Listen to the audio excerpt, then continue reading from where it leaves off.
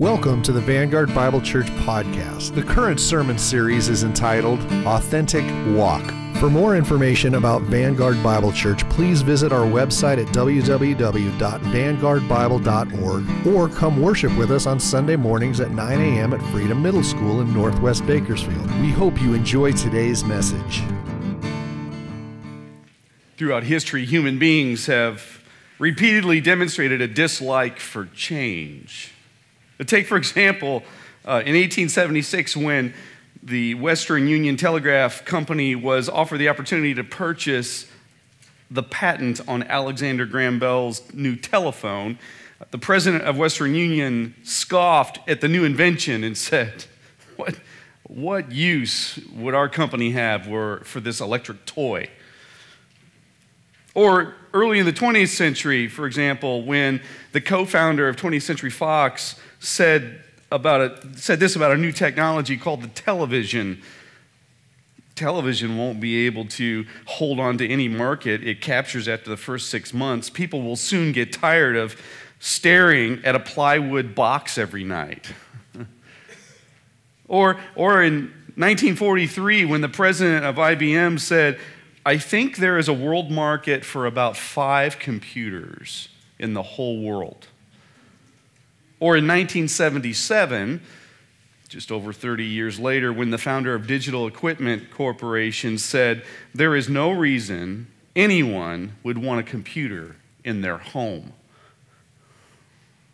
Or there was that one time in 2010 when the associate pastor of a church in the suburbs of Chicago said to the tech-savvy youth pastor sitting in staff meeting with him, why would anybody need a tablet called an iPad? And now that associate pastor stands here preaching a message from an iPad Pro. So even I am guilty of foibles or silly resistance to change, and then realizing, well, I guess that thing's not so bad. I could use one of those. So we hate change, though, I think, because we love what's comfortable and what's familiar. Change is scary to us then.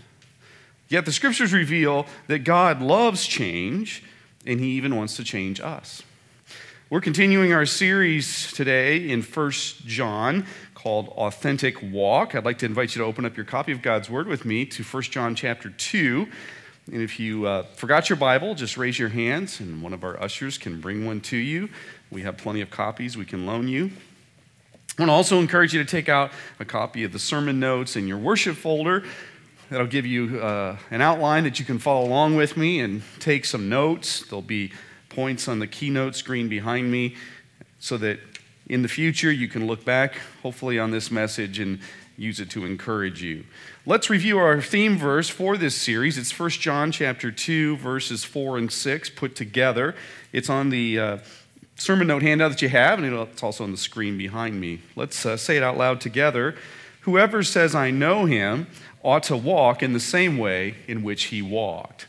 So that's the theme that John continues to sort of hit like a nail throughout this letter, most likely written to the churches in and around Ephesus. John is saying, and he will say continually over and over again, I would boil it down to this simple idea. Real Christians really walk with Christ. Does that mean that we have to put on sandals and a tunic and grow a beard and sell all our belongings? No. We defined walking with the Lord at the beginning of this series as a long obedience in the same direction. This means that walking with Jesus Christ forces the true believer to change because Jesus always leads his followers to places where they will grow. And nothing on earth grows without changing. No one in world history, in fact, who has sincerely followed Christ has ever stayed the same. Thus, our big idea for today, the sermon in a sentence, is this: real Christ followers change by growing. Real Christ followers change by growing. You've heard me say that one of the reasons John was writing this letter was the declining witness of the church in the latter part of the first century.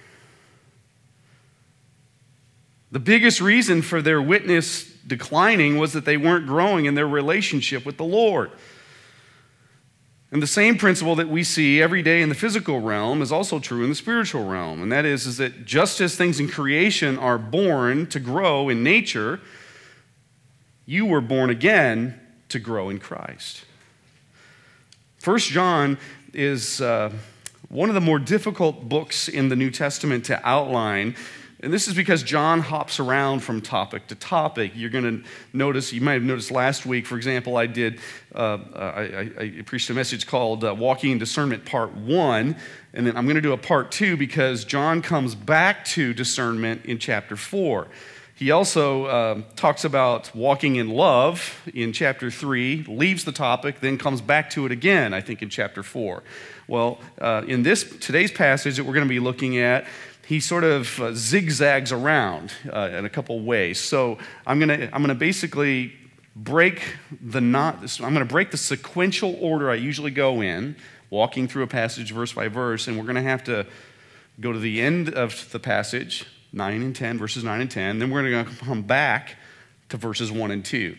And so it's not that I have ADD, it's that John does, okay? I just want you to know that. So I tried my best to keep it sequential, and I could not come up with a cogent outline that would make sense going in sequential order.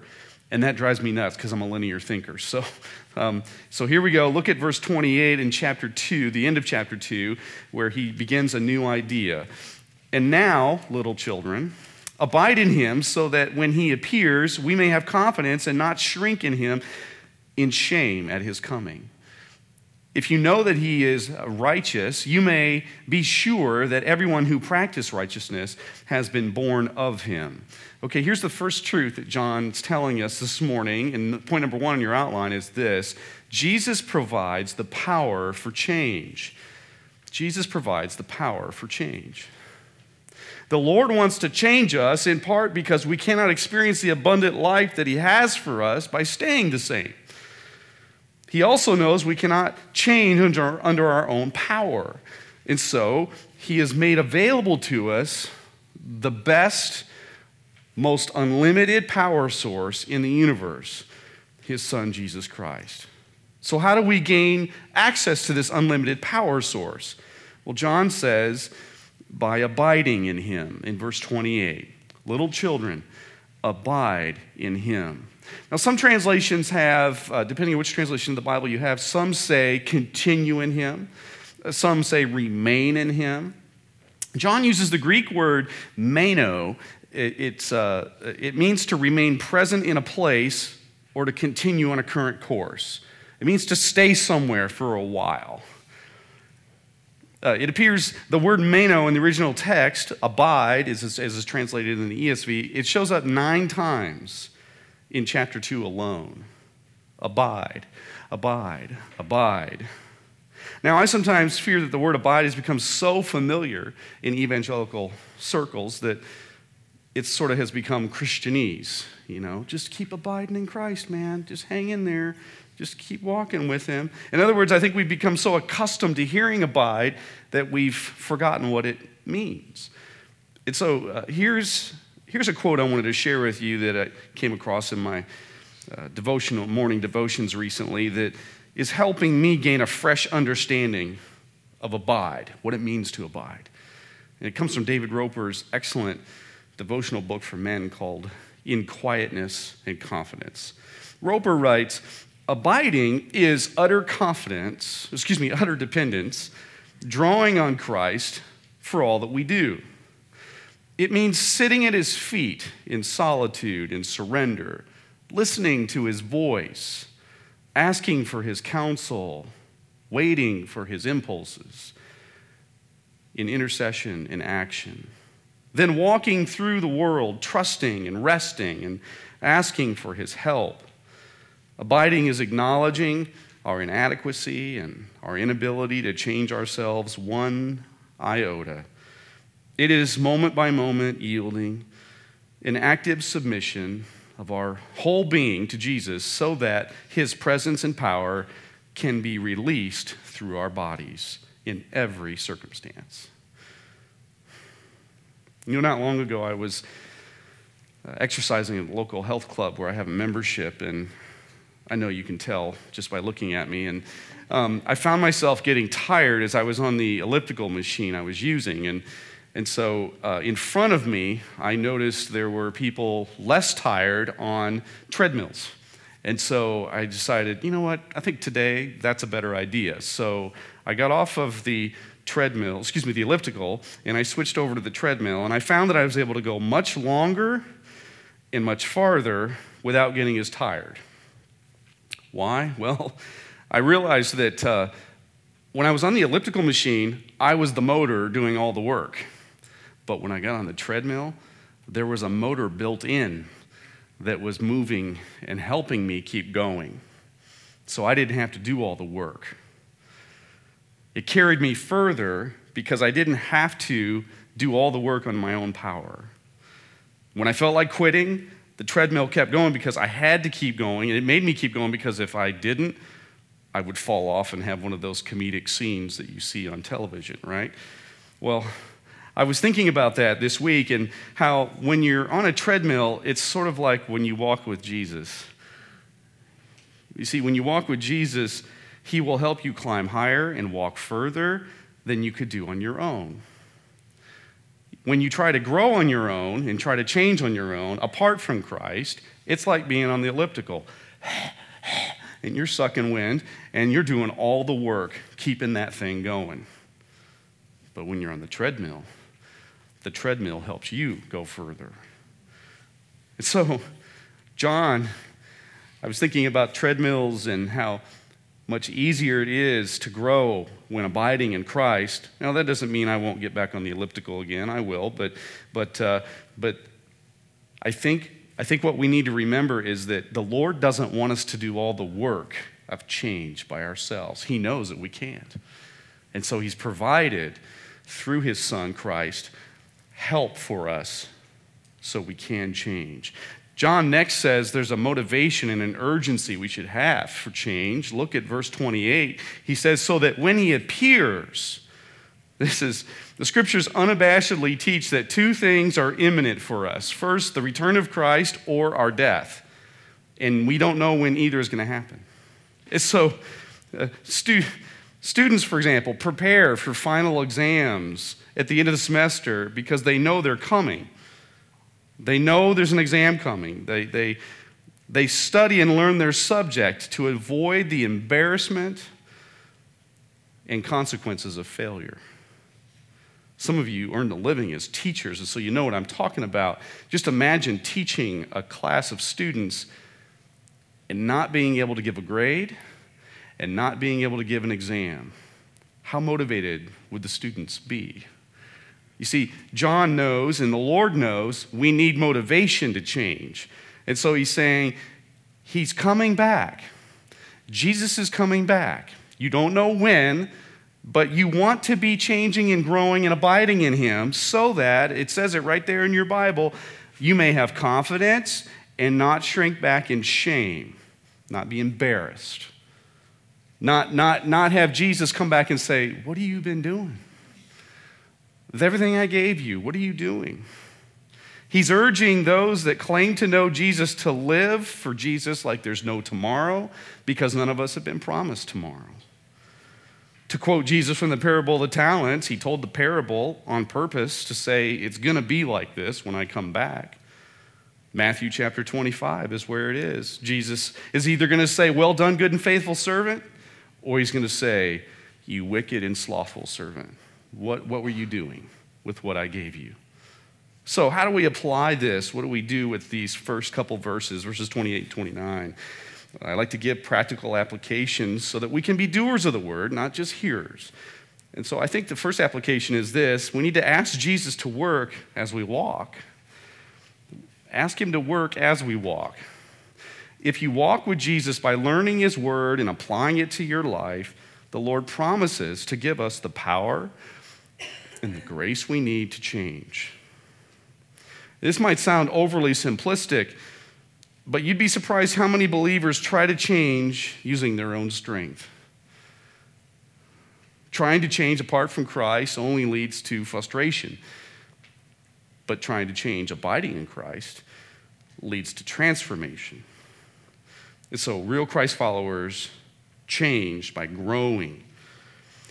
Look at the text again, verse 29. He says, if you know that he's righteous, you may be sure that everyone who practices righteousness has been born of him. Here's number 2 on your outline. Authentic Christians possess proof of change. They possess proof of change. John says, you know that someone's been born of him if they practice righteousness. Some translations say fathered by him. One of the ways you can tell a parent and a child are related is that one looks similar to the other. Similar hair, eye color, skin. John is saying that if we are children of God, and he uses that language, that turn of phrase in chapter 3, verse 1, then we should look like our Heavenly Father, or look like Christ. The world should be able to tell that we're related to him.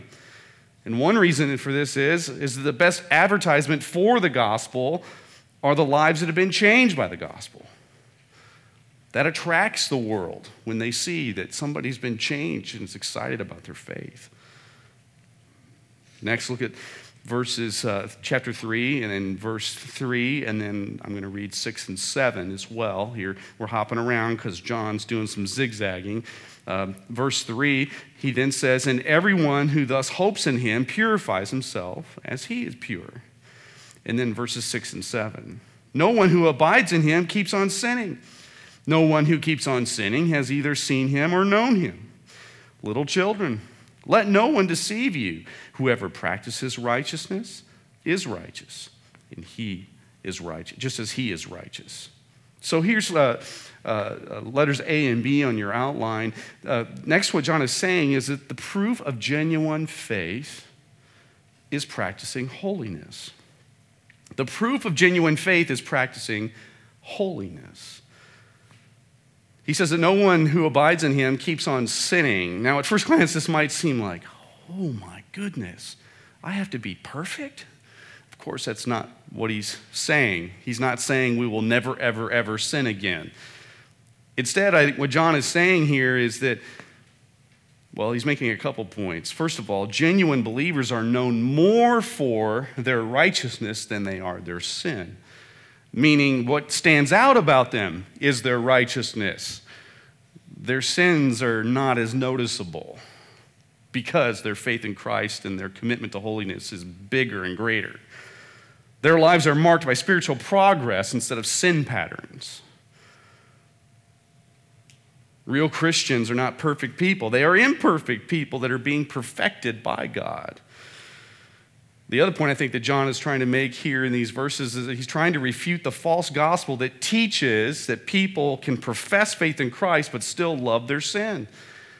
And John is saying, no, you can't do that. No, because the proof you've been forgiven is the proof that you've forsaken sin and you're following Christ. You see that in verse 7.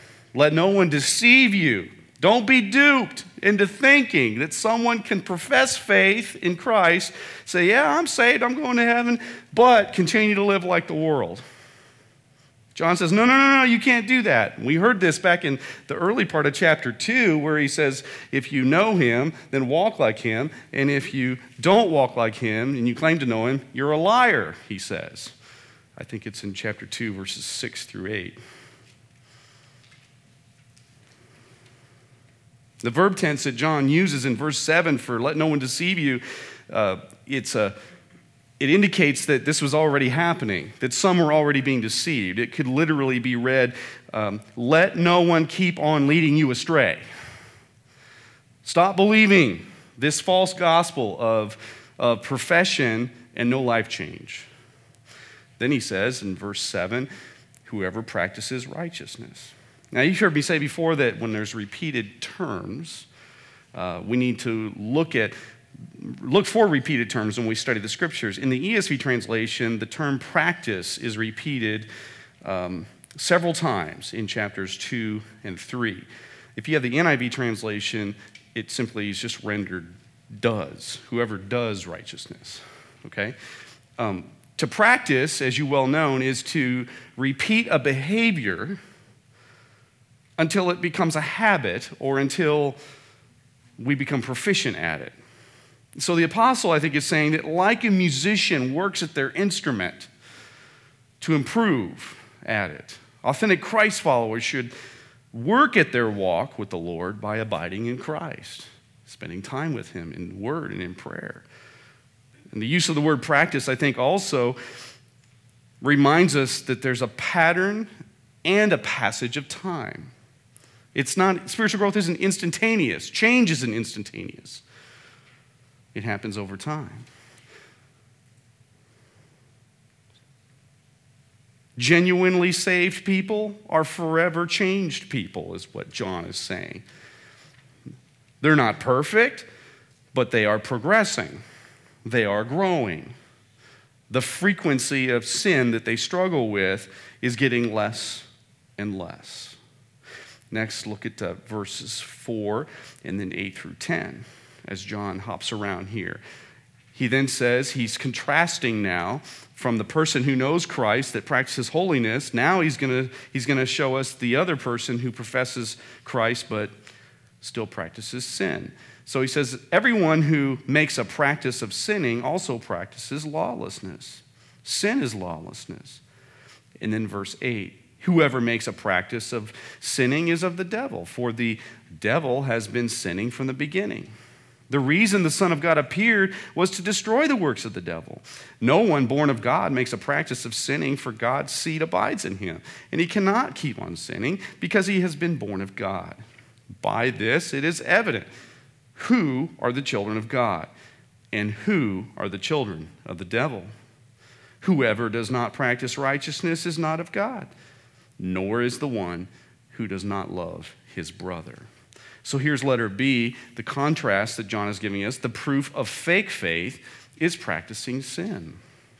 The proof of fake faith is practicing sin.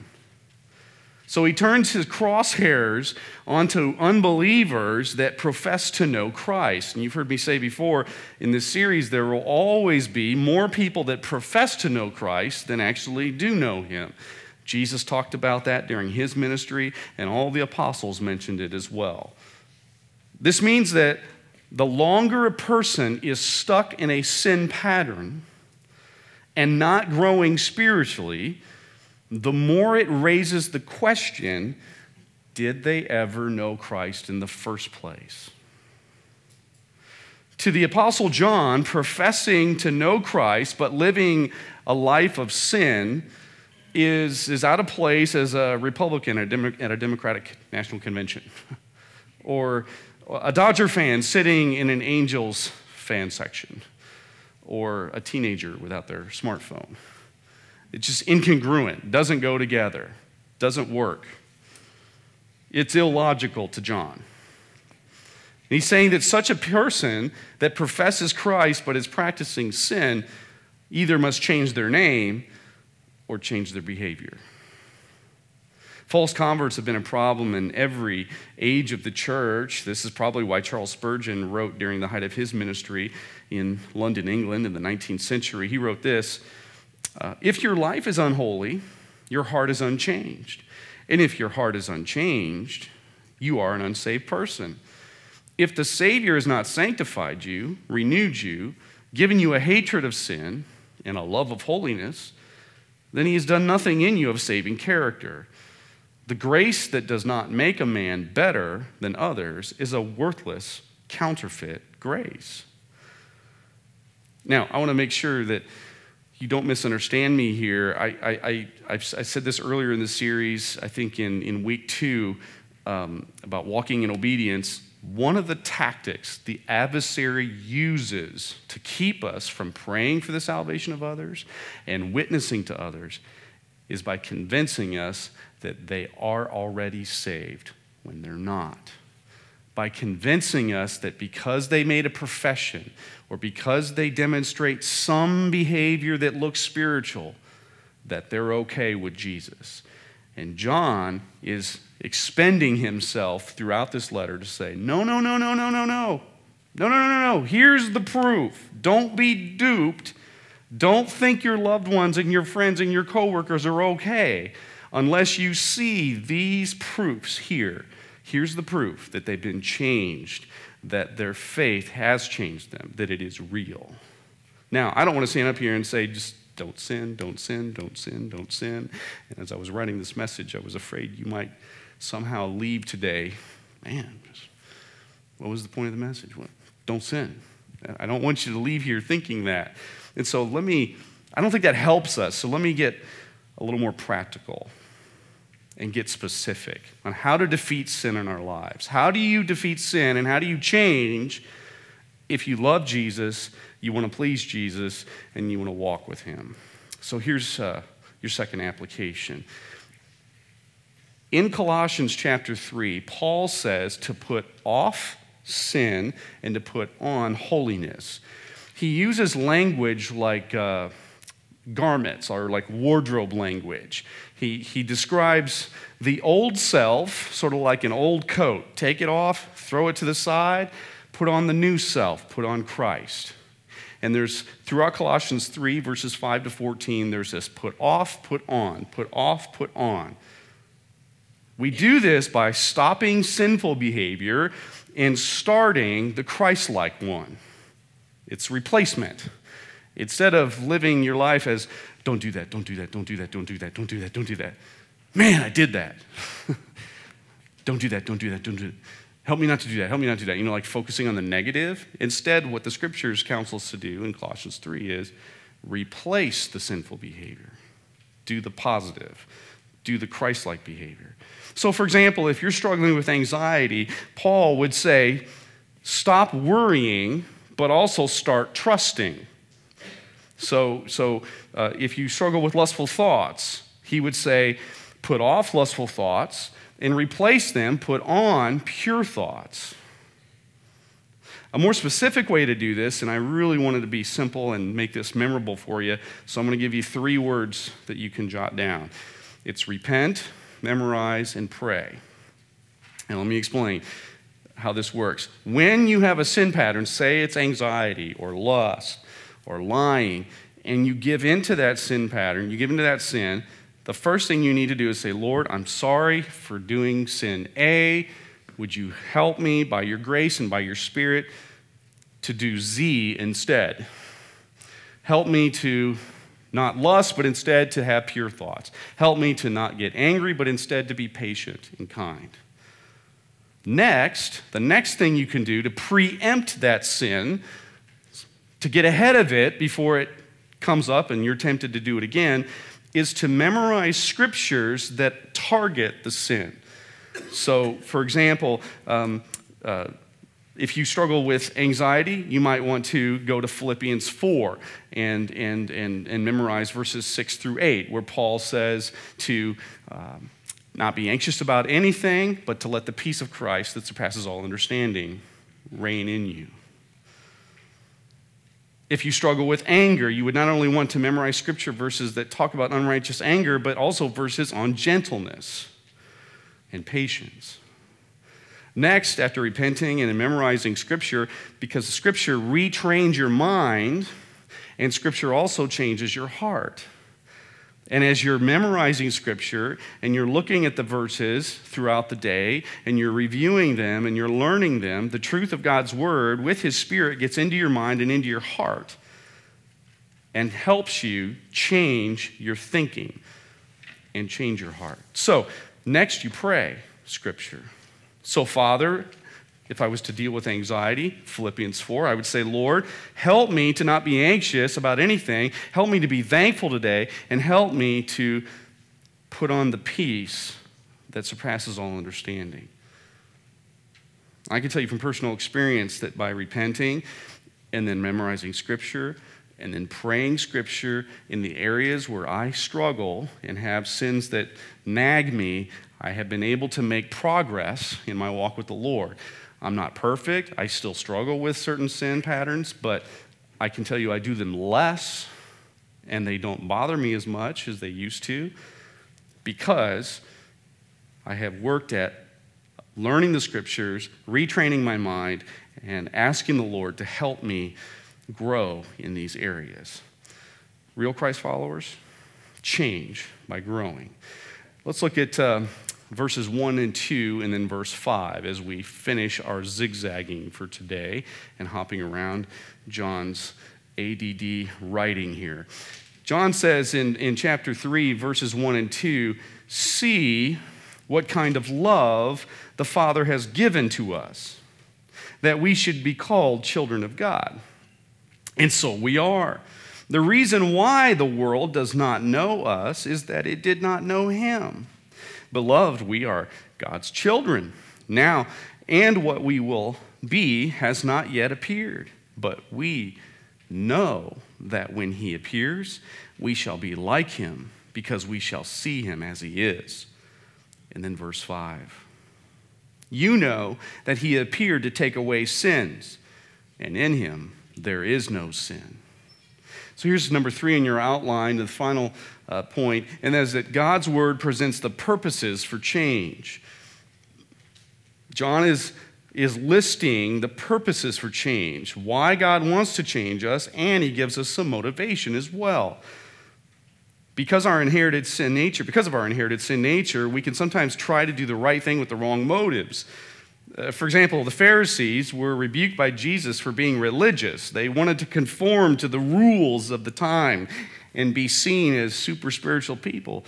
But Jesus saw right through the external to their hearts, and he knew they're not where they need to be. They don't love me. They're not an example worth following. It's that they wanted to earn their salvation instead of receiving salvation from the Lord. And they wanted to try and change themselves as opposed to letting him change them. And so John wants to make sure in these final verses that I read that we are being permanently changed by the gospel and that we're changing for the right reasons. And so here's A, B, and C, the motives that he says we should have and the purposes. Why should we be motivated to change and grow? Well, because of God's amazing love. It's letter A. Because of his amazing love. In verse 1, John says, "See what kind of love the Father has given us." The word used in the original language is a fascinating word. The word forgiven, it means to bestow or to endow. It's more than handing a worship folder from an usher to somebody coming into the worship service. It's more than that. The word give that's used in the Greek text describes the kind of gift that's been given. It's a lavish, luxurious, valuable gift. So it's not a simple transaction between two people. It is the bestowing, the endowing of something of great value. And when it's put, the word, it's didomai in the original language for given. When it's put with kind, or depending on what Bible translation you have, sometimes it says what manner of love the Father has given to us, John is saying in essence this in chapter 3, verse 1. The kind of love the Father has lavished upon us is of such fine quality, there is no other love like it. It is of the greatest value. It is like silk or jewelry or gold. It's not everyday love. It's not the common love that we see in the world. It is a fine quality, top-notch, rare kind of love is what he's trying to convey in chapter 3, verse 1. And when we begin to grasp how much the Lord loves us, it should motivate us then to grow spiritually because we want to love him back. Next, John says we should be motivated to grow because B, our Father wants to make us like his Son. Our Father wants to make us like his Son. He says in verse 2, when he appears, we shall be like him. This is important to note because the text just basically destroys the myth that if you just vote Republican, despise homosexuality, condemn abortion, and support gun rights, then you've reached the height of spiritual maturity. That is not at all what the goal. God, I don't think he cares about all those things as much as he cares about making us look more like Christ. making us look and live and think like his Son, Jesus Christ, is the main goal he has for us. Paul wrote this in Romans 8:28-29. The Father's working together all things for good. And we love to quote verse 28, all things working together for good. But then verse 29 explains how. The good, according to Romans 8:29, is to conform us like Play-Doh, like clay, to conform us into the image of his Son, to make us look like Jesus. That is good to the Lord. That is what he wants for all who call him their own. Because there was no better person to have walked on this earth than Jesus Christ, there is no higher honor than to be made like him. Finally, we should be motivated to grow because, letter C, our sin hurts the heart of the Father. It hurts the heart of the Father. In verse 5, John says, he appeared to take away sin, meaning, in other words, no one can profess to know Christ but continue in habitual sin, living like the world, because that absolutely defeats the purpose for which Christ came. He's saying since sin made it necessary for Jesus to come, continuing to live in sin defeats the purpose for which he came. Thus, when we play around with sin or we don't take our sin seriously, we break the Lord's heart because it's as foolish as going to the gym to work out and then getting in your car and lighting up a cigarette. It's as antithetical as being cured of cancer and then going back to smoking or whatever caused the cancer. John is saying you don't profess Christ who came to take away sins and then continue to love sin. Doesn't compute for John. Doesn't make any sense to him. And so if you listen to the scriptures clearly throughout the Old Testament and the New Testament, you see God crying out from his heart, stop sinning. You're only hurting yourself and you're hurting me. We know that the Lord has emotions because, for example, in Ephesians 4:30, in the context of verse 30, chapter 4 of Ephesians, Paul says, don't grieve the Holy Spirit, and wrapped around in both sides of the verse is sins. Continuing in sin and habitual sin grieves the Holy Spirit. So, what's our application with these final verses? I think we need to make our motivation a love for Jesus. I think we need to make sure that the reason we want to change and grow is because we love Jesus. He doesn't want us trying to earn our salvation, trying to perform for him. He doesn't want us to burden ourselves with trying to be Christ-like under our own power. He wants us to obey him because we love him. Some of you have had the privilege of meeting our family dog. He's a 4-year-old Maltipoo named Rigby. And he's working his way up to the position of mascot for the church. In a matter of time, he'll be there. I apologize for those of you who haven't met him yet. I forgot to put a picture of him in the keynote. I've done that before. But I love Rigby because he gives me lots of good sermon illustrations. Well, that's not the only reason I love him, but I love him for other reasons too. But one of the many things that makes Rigby so much fun is that he loves people.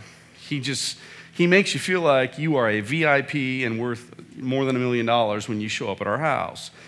Granted, the downside of that is that he is not a guard dog, and he would not scare away any burglar at all. He would welcome a burglar or a prowler with great enthusiasm as a new friend. But there's one person that Rigby loves more than anybody else in our family. And our whole family knows this, and that's Mom. The reason that Rigby loves Mom, and we can see this all day because wherever Mom is, Rigby is. If Mom is in the restroom with the door closed, Rigby's right outside the door. If mom is somewhere else in the house doing laundry, he's right outside the laundry room door. And so, in fact, the kids have figured this out, that when they need to find mom, they used to walk through the house going, Mom, Mom, Mom. I call that mom radar. Mom, Mom. And they just keep saying mom till they get a hit. Mom, Mom, Mom, Mom, hey. Now they just walk through the house and they go, Ribby, where's Mom? Because they know the dog will always be pointing to where Mom is. Now, the reason why Rigby follows and loves Mom so faithfully is that every morning, Mom sets him free from his cage.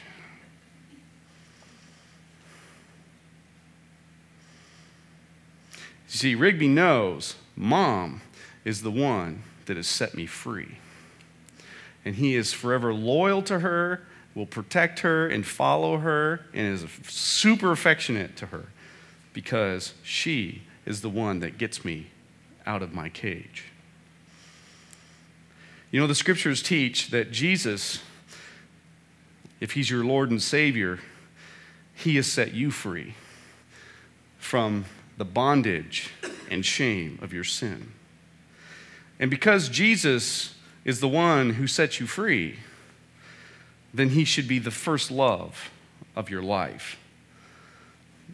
The one that you enthusiastically greet each morning when you get up and open your Bible and spend time with him. The one that you look forward to meeting and seeing on Sundays when we gather for worship. Because without Jesus, you'd still be in bondage. You'd still be in your cage, captive to your sin. Before we close today, I want you to hear that there's hope embedded in this passage. And one fear I have is that you might go home today just hearing, don't sin, don't sin, don't sin. Instead, I want you to hear the truth that's embedded and implied, it's kind of just under the surface of this passage, is that Jesus can change anybody. He can change anybody. This means that if you have a loved one that's caught in sin, they don't need more counseling, more money, more medication, a better job, or a new spouse, or a new house, or a new car. They need a personal relationship with Jesus Christ. These verses are also a reminder that Jesus can change you. That if you are struggling with a sin pattern that leaves you feeling defeated and ashamed, the Lord can help you change for the better. And he wants to. And so I just want to encourage you this morning as we close and invite you to join me as a church. Let's commit as a church to walk more closely with Jesus today than we did yesterday, so we can look more like him this year than we did last year.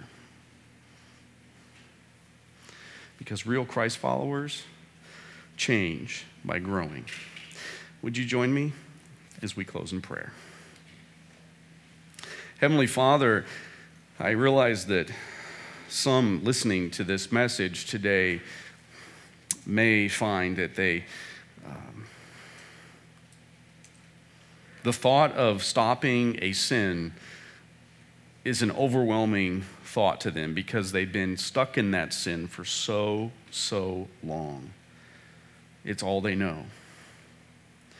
And Lord, if there is anyone here today, or maybe listening online or watching on our podcast, that doesn't know Christ as their Savior, Father, would you reveal Jesus to them? Would you, by your grace and by your Spirit, move in their hearts so they can be born again? So that they can be set free from the bondage of their sin and receive the gift of eternal life and hope in Jesus Christ.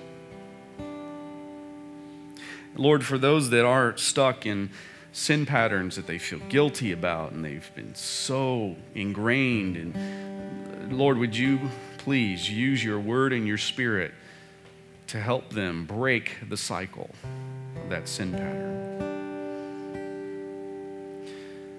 Would you, Lord, push back the adversary who wants to tell us the lies of, it'll always be this way, you'll never be able to stop, or you'll never be good enough, or you're all alone. Father, please would you refute those lies with the truth of your word, that we're not alone, and that Jesus Christ has the power to help us stop sinning. And that Jesus, in his great love for us, doesn't expect us to be perfect when we stop sinning. He just wants us to make progress. Please, Lord, would you encourage those here today that need to hear those truths. We thank you, Lord, that you loved us so much. I'm blown away by chapter 3, verse 1, Lord. With such a fine quality manner of love that you've endowed or bestowed upon us, that Lord, you not only made Jesus become a substitute for our sin on the cross, but you've used him to provide forgiveness and the power to say no to sin. So we stop hurting ourselves and shooting ourselves in the foot, damaging our relationships and hurting others. Thank you, Lord, for having that wisdom and that care for us. We love you, and we just ask, please, would you remind us of these truths as we go back to our routine, we go back home, we go to work tomorrow. Would you remind us, Lord, of what we've heard today and help us apply it to our lives. Help us to change so that others can see the gospel is real and it works. I pray this in Jesus' name. Amen. Again, we hope you've enjoyed listening to the Vanguard Bible Church podcast by Pastor Cary.